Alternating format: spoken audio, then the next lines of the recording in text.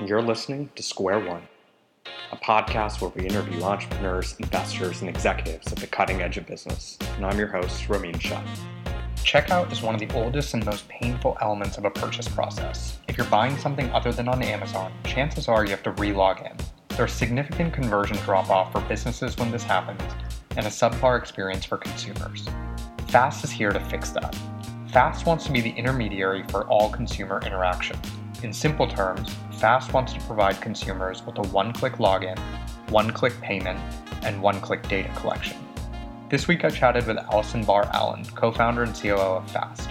Fast raised $3 million last November and followed up with an aggressive $20 million raise just 4 months later. And for good reason. Today, Fast's product is Login, but at scale, Fast could solve the problem of siloed identity on the internet and be the central repository for all identity management. This conversation was a ton of fun, and I learned a lot from Allison. Allison, welcome, and thanks so much for joining us. Thank you for having me. Yeah, Allison, excited to have you on the show today and dive into Fast and how you guys are building a universal passport for the internet. Also interested in discussing, lessons from growing a hyperscale business, both from your Uber days and some of your early days here at Fast, and how you think about, founder angels and the future of the seed check. You run a small angel fund as well. So let's kick off, with your background. Tell us about joining Uber in the early days and how it led you to Fast. Sure. So I joined Uber in Chicago a little over 5 years ago. Before that, I was doing consulting at PwC, where I was working for large health insurance companies. And what happened was my brother was 2 years younger than me, and he was a self-taught front-end developer and was working for startups.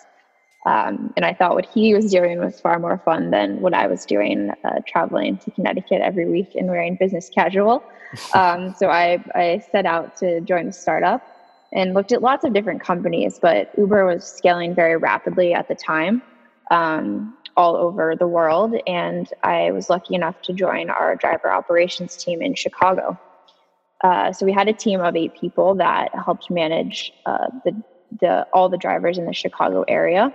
And it was an incredible experience because Uber was a very decentralized company at the time. And we had a GM for Chicago. And then we really managed a lot of the operations ourselves within the city team. So I had very broad exposure to all types of areas of the business. The main things I focused on were marketplace planning and driver incentives, fraud, driver support, driver communications, special events. I did some fun projects like launching Uber for Champaign, Illinois. I helped manage our on-demand ice cream campaign. So tons of exposure to all areas of the business. And what I realized at the time, what I realized through that experience and working very, very closely with drivers, was that payments was the most important part of this entire ecosystem for the drivers. So if there was a problem with their payment, it was very catastrophic for them. And they really wanted to understand why they were getting paid a certain amount and how they could get paid as quickly as possible. So I ended up moving to San Francisco about 4 years ago to work on a team that we have at Uber called Product Operations, where we embedded ops people within product teams. And I was on the team that helped manage driver payments globally. So the first thing I did was help manage driver payments in, I think we were in 473 cities at the time, and helping manage the weekly payout.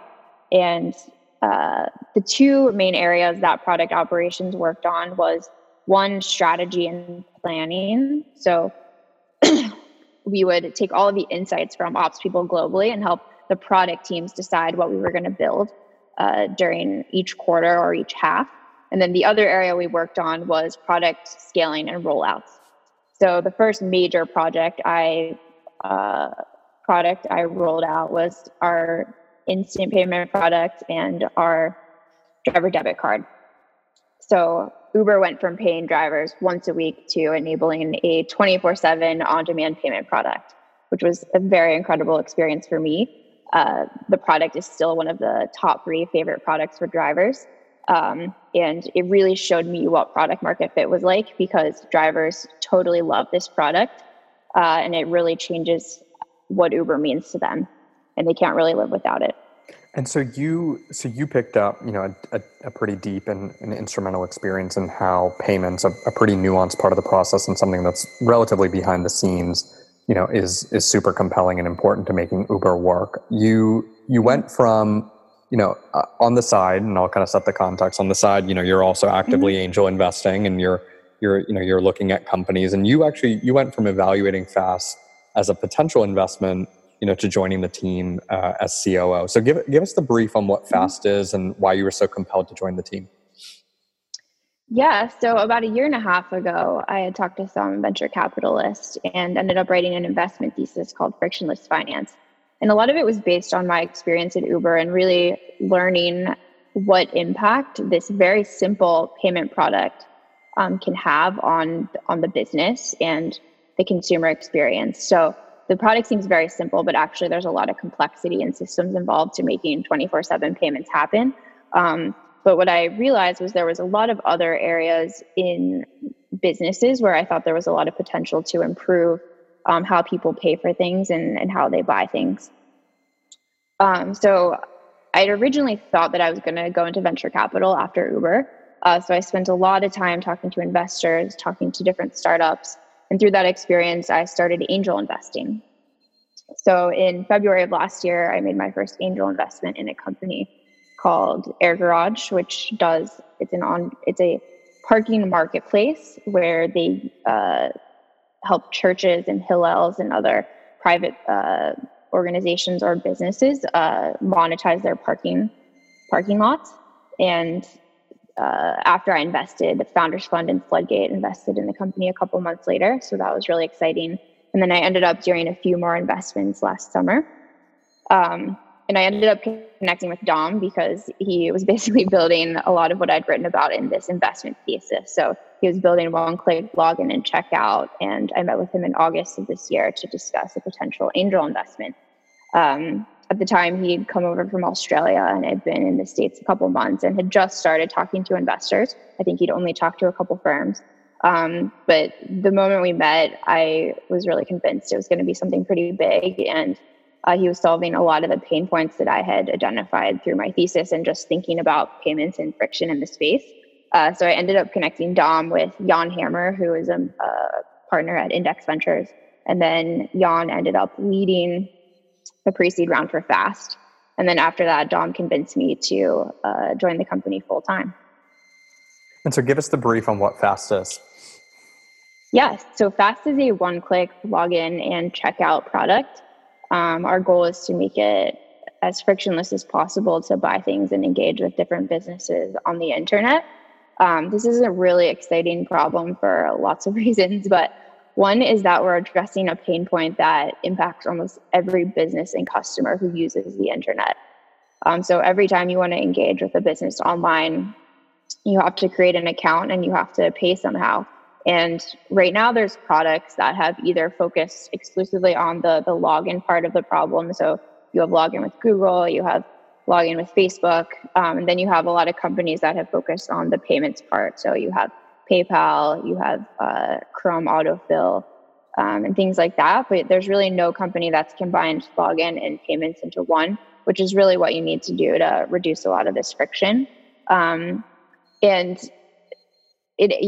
thing is it impacts businesses of all sizes. So Dom and I have talked to the very smallest startups who are just getting off the ground and trying to figure out how they want to build for this problem, to some of the largest retailers in the world who still have problems with checkout and conversion, and will do whatever it takes to sort of increase these metrics.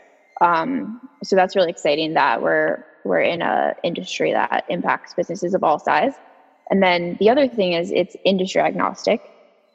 So to start, we'll be focused on e-commerce, which in and of itself is a $3.5 trillion market. But we think that's just sort of the entry point, and that it impacts all other types of businesses on the internet as well. So beyond using it at common retail sites, our goal is to use Fast at media companies. So think of all the newspapers that want you to get a subscription. And we're also excited about other industries such as healthcare, which we think also has pretty broken payments experiences. And then the third part is that we are very consumer focused. So our goal is to make it as easy as possible for customers to engage with businesses online. And we don't want to do anything that will break consumer trust. So we want to use data not to sell directly to advertisers and do anything that might break trust with consumers, but we want to use it to create better consumer experiences. So think about how you can have more personalized consumer experiences online, or discovery experiences are things that we're really excited about. And so scaling the solution is not trivial, right? I think the interesting thing about the idea is you hear it, it makes complete sense, you get it, but obviously building the product and scaling the business is non-trivial. It's of course fitting that your background is from Uber, specifically in this space, because Uber is one of the most superficially seamless applications that has incredible complexity, behind the scenes. So what's been the biggest challenge, in the early days of building the product, and specifically from, both from a technical perspective and from a privacy and security perspective? And then a second question as an add-on to that is, you wrote this kind of thesis on frictionless finance. What are, just at a layman's level, what are some of the non-obvious components of friction in payments? Sure. So the first question around challenges of building the business, I would say we're pretty lucky in that we can sort of build on behalf of all the companies that have over the past decade built a lot of products on the back end of payments. So payments is an incredibly localized business when you get pretty deep. So every country has their sort of own payment mechanisms to use. And even at Uber, we would do a lot of custom payments integrations in a lot of different countries. But because of companies like Stripe, who have been doing these integrations for years and years, they enable us to have a platform to build on top of, where we can really create the front end experience with consumers. And we don't have to worry as much about the actual integrations or payments licensing or things like that. So that's really lucky. What we're very, very focused on right now is team. So execution is just so important in this field, and being able to build the best possible product. So Dom and I focus most of our time on talking to potential recruits and people who've built multi-billion-dollar companies before, so that we can have the very best people around us. So yeah, those are some of the main things we're focused on. And then in regards to friction, I think the main parts of my thesis, actually the first sentence says frictionless finance means that a payment or a good is seamless to make with as few steps as possible. So that's really around the checkout flows. And then the second part is along B2B. So I think there's more companies popping up in the B2B payment space, but a lot of the things that we're excited about with Fast on the consumer side also impact B2B. So how can we make it easier for businesses to pay other businesses, and to also to collect money and manage their company's finances? And then the third part is about stress. So I think stress around payments and money management is definitely an underrated factor in thinking about payments. So growing up, I'm from a very middle class family in Ohio. Most people in my family were teachers, and my dad owned his own restaurant. So they weren't really as much on the business side or more corporate jobs. And I've seen through my family and also a lot of friends, and through working with so many people so many drivers at Uber, the impact that financial stress can have on people's lives. So I'm just very passionate about thinking about anything we can do to help reduce financial stress for people, because if you look at a lot of the data, it's one of the biggest money is one of the biggest factors that people are stressed about. So yeah, and then the other parts of the thesis were around creating strong brand value, anything that we can do to reduce payment fees. So in the US, the standard payment fees are around 3%. And I've always been very fascinated by payments innovation that's been going on in Southeast Asia and China, in regards to what unlocking some of this friction can do for new business models and types of payments. Yeah, it's an interesting perspective, especially the way you had alluded to it earlier of, kind of the payments piece being one aspect of the cycle, and then authentication being another piece of the cycle, and not having a company that ties them both together. Facebook and Google, of course, have user authentication at scale. There's a whole flurry of new B2B payments companies that are coming up, and candidly, very large B2B payments companies, especially that are merging and consolidating now specifically for the footprint.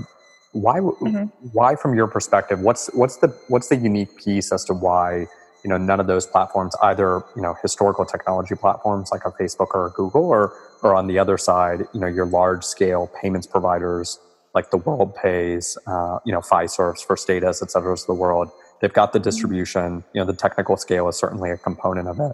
But why wouldn't one of those providers, try to do this piece?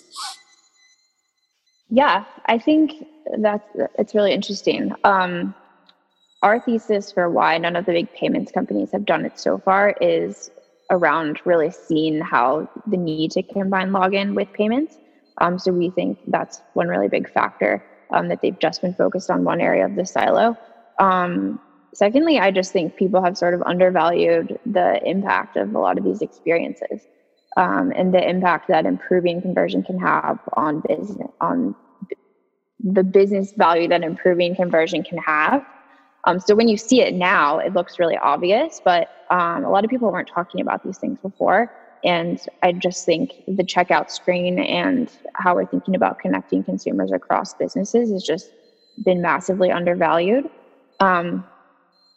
We talked through a lot of different experiences that people really have, and I think people have just gotten really too used to the status quo in regards to why some of these experiences are so bad. And that's why they use Amazon, and why Amazon has just been able to take such incredible market shares, because they have this login and payments combined into one, and people use Amazon because it's easy.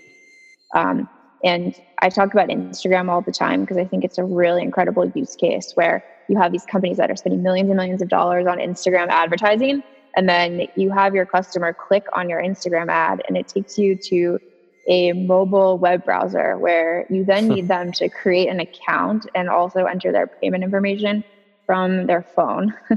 And a lot of people, they just look at that screen and they're like, yeah, this might be interesting, but I'm not going to go through the hassle of doing this.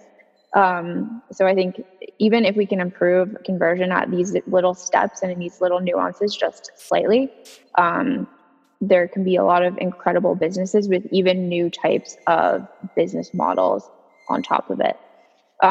Why I don't think the big players have done this so far, we talk about being platform agnostic a lot. So most of these big players also may have a pretty good solution within their ecosystem or platform.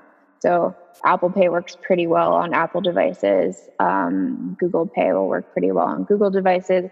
And there's other examples, Shopify Pay on Shopify sites, but there's really not one that's platform agnostic across all of these ecosystems. And then one other thing is just focus. So for big companies, they have a lot of things going on, and this may be something they add on over time, but it's not really their core focus. And at Fast, our core focus is going to be optimizing payments and checkout for businesses. And it's just incredible when you think about it right now. Every single company has to do these like enhancements themselves, and there's just a lot of wasted value that's done because every single company is replicating the same exact thing, and it's not being optimized across a network of businesses. Yeah, I like that framing, because when you think of the larger companies, right, there's a list of 50 odd initiatives, and I mean, this is classic innovator's dilemma, right? This is why companies continue to climb, up the mountaintop and kind of leave that bottom open and vulnerable for new companies to come in. When you think about entering into the space and obviously making an impact, it requires a fantastic team. You alluded to that earlier, and kind of fantastic operational prowess in scaling. One of the things you've said on Twitter, which I found interesting and wanted to get your take on live, was, you said on Twitter that you're seeking to build the first company publicly on Twitter. And I found that really interesting from the perspective of you guys have shared, I think you shared something to the tune a couple of weeks ago of, how you're getting a lot more male candidates, sending in notes, or, folks that are, want to invest in the business, and you were encouraging, more female candidates. What is building a company publicly on Twitter? What does that mean to you? Yeah, I think to build a really big company, you just need to have a really big community of supporters around you. And I think, especially with so much technology, mindshare is incredibly important.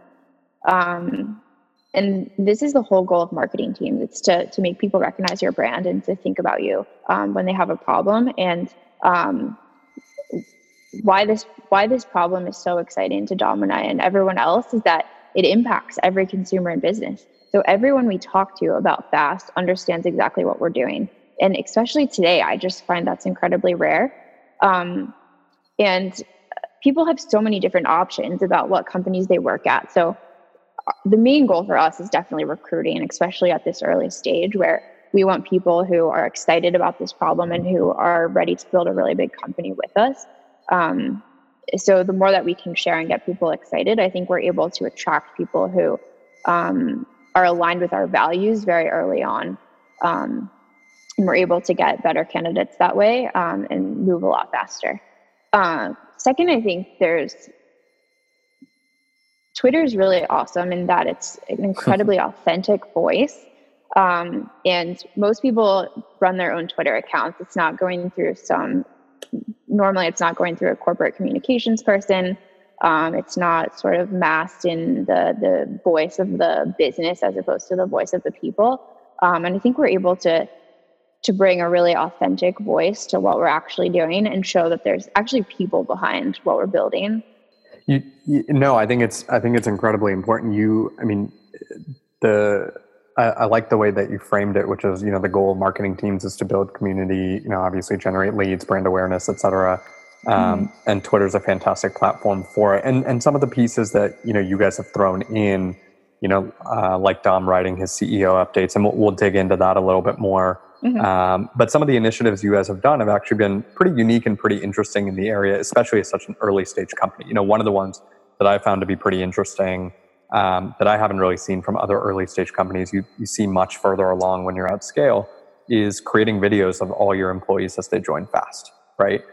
So clearly, some recruiting perspective that's in there, clearly some authentic voice perspective that's in there.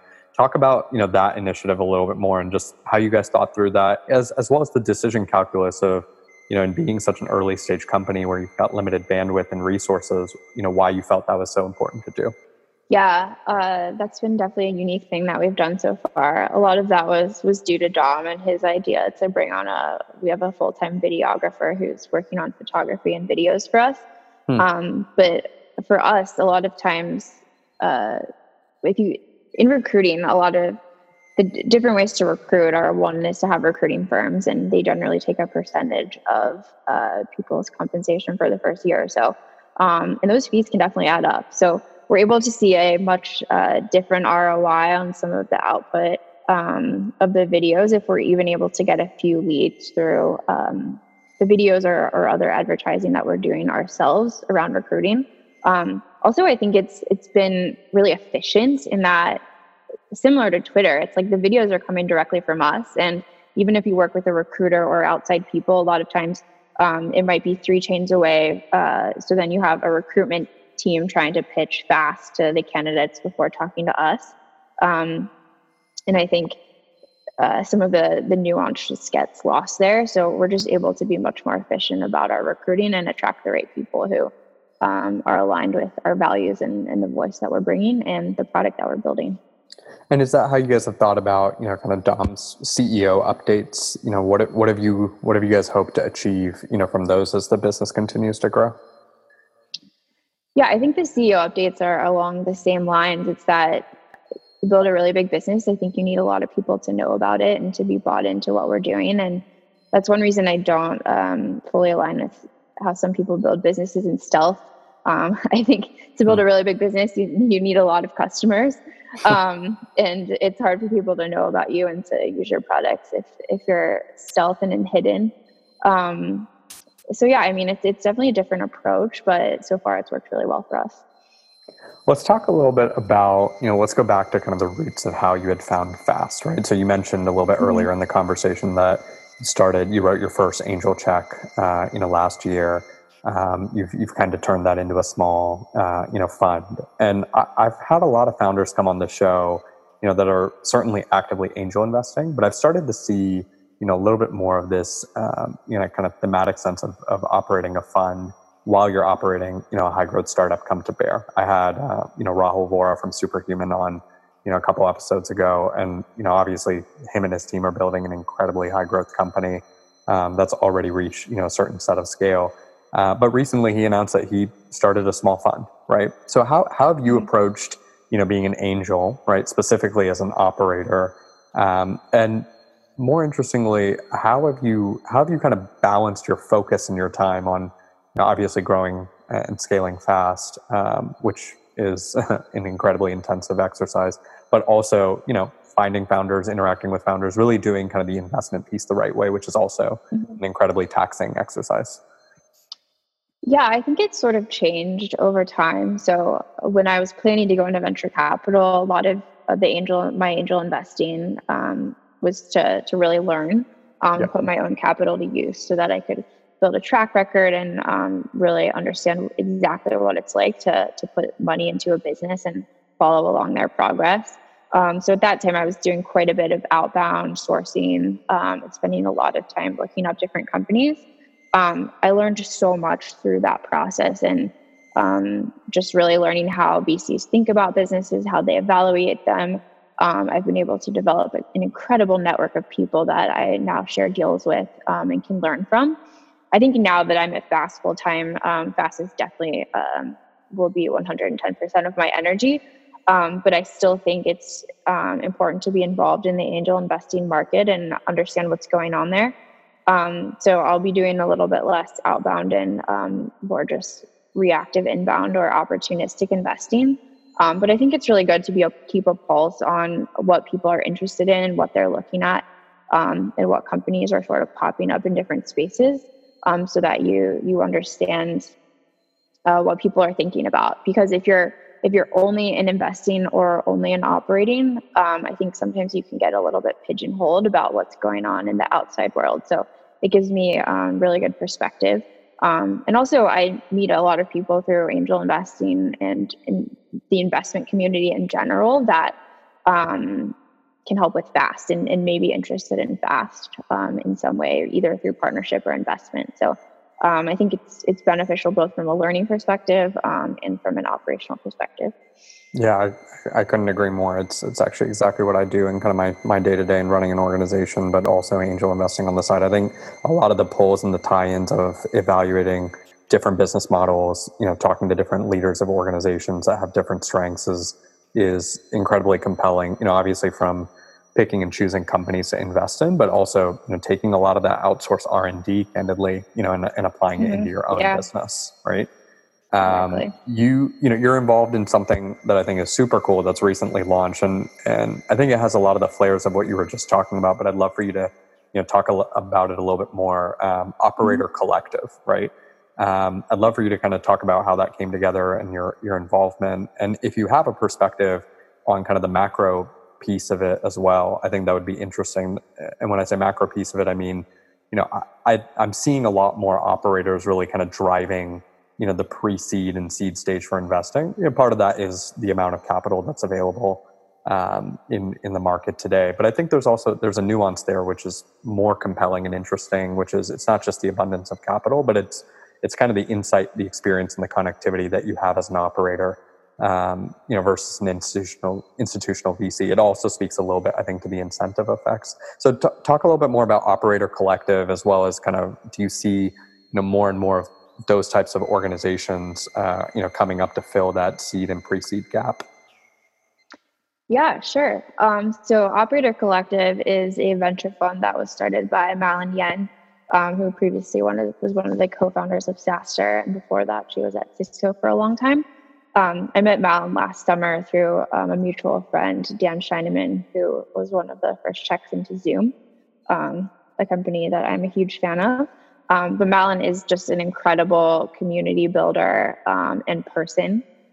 So she had an idea to create an venture fund with a lot of her friends in her community who happened to be executives at some of the fastest growing and most prolific B2B companies in mostly the Bay Area, but all over.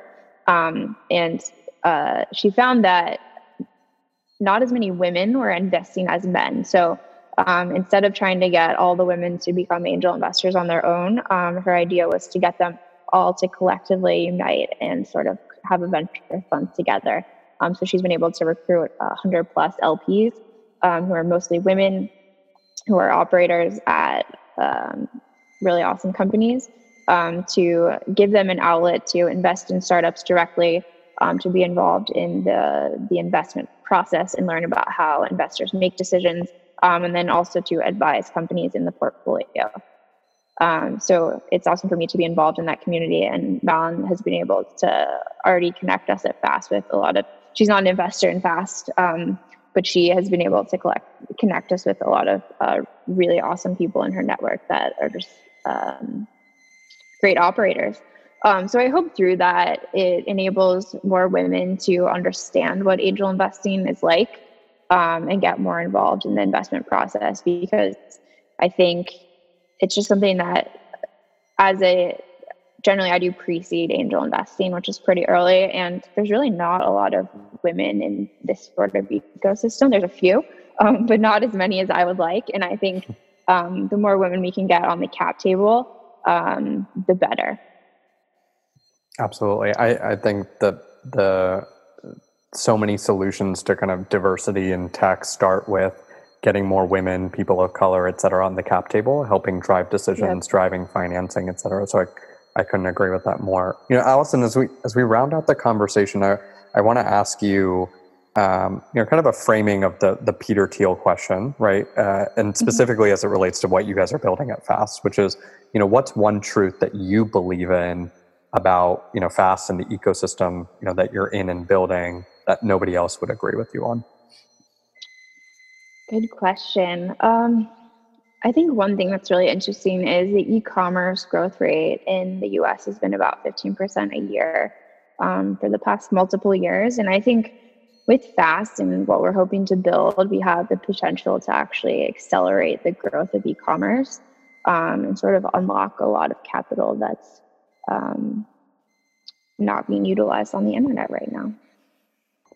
Allison, this has been, a super interesting conversation. I'm really glad you were able to make the time. I'm looking forward to watching, you, Dom, and the team build, Fast from afar and really having an impact on global payments. So thanks again for joining us. Really enjoyed having you on today.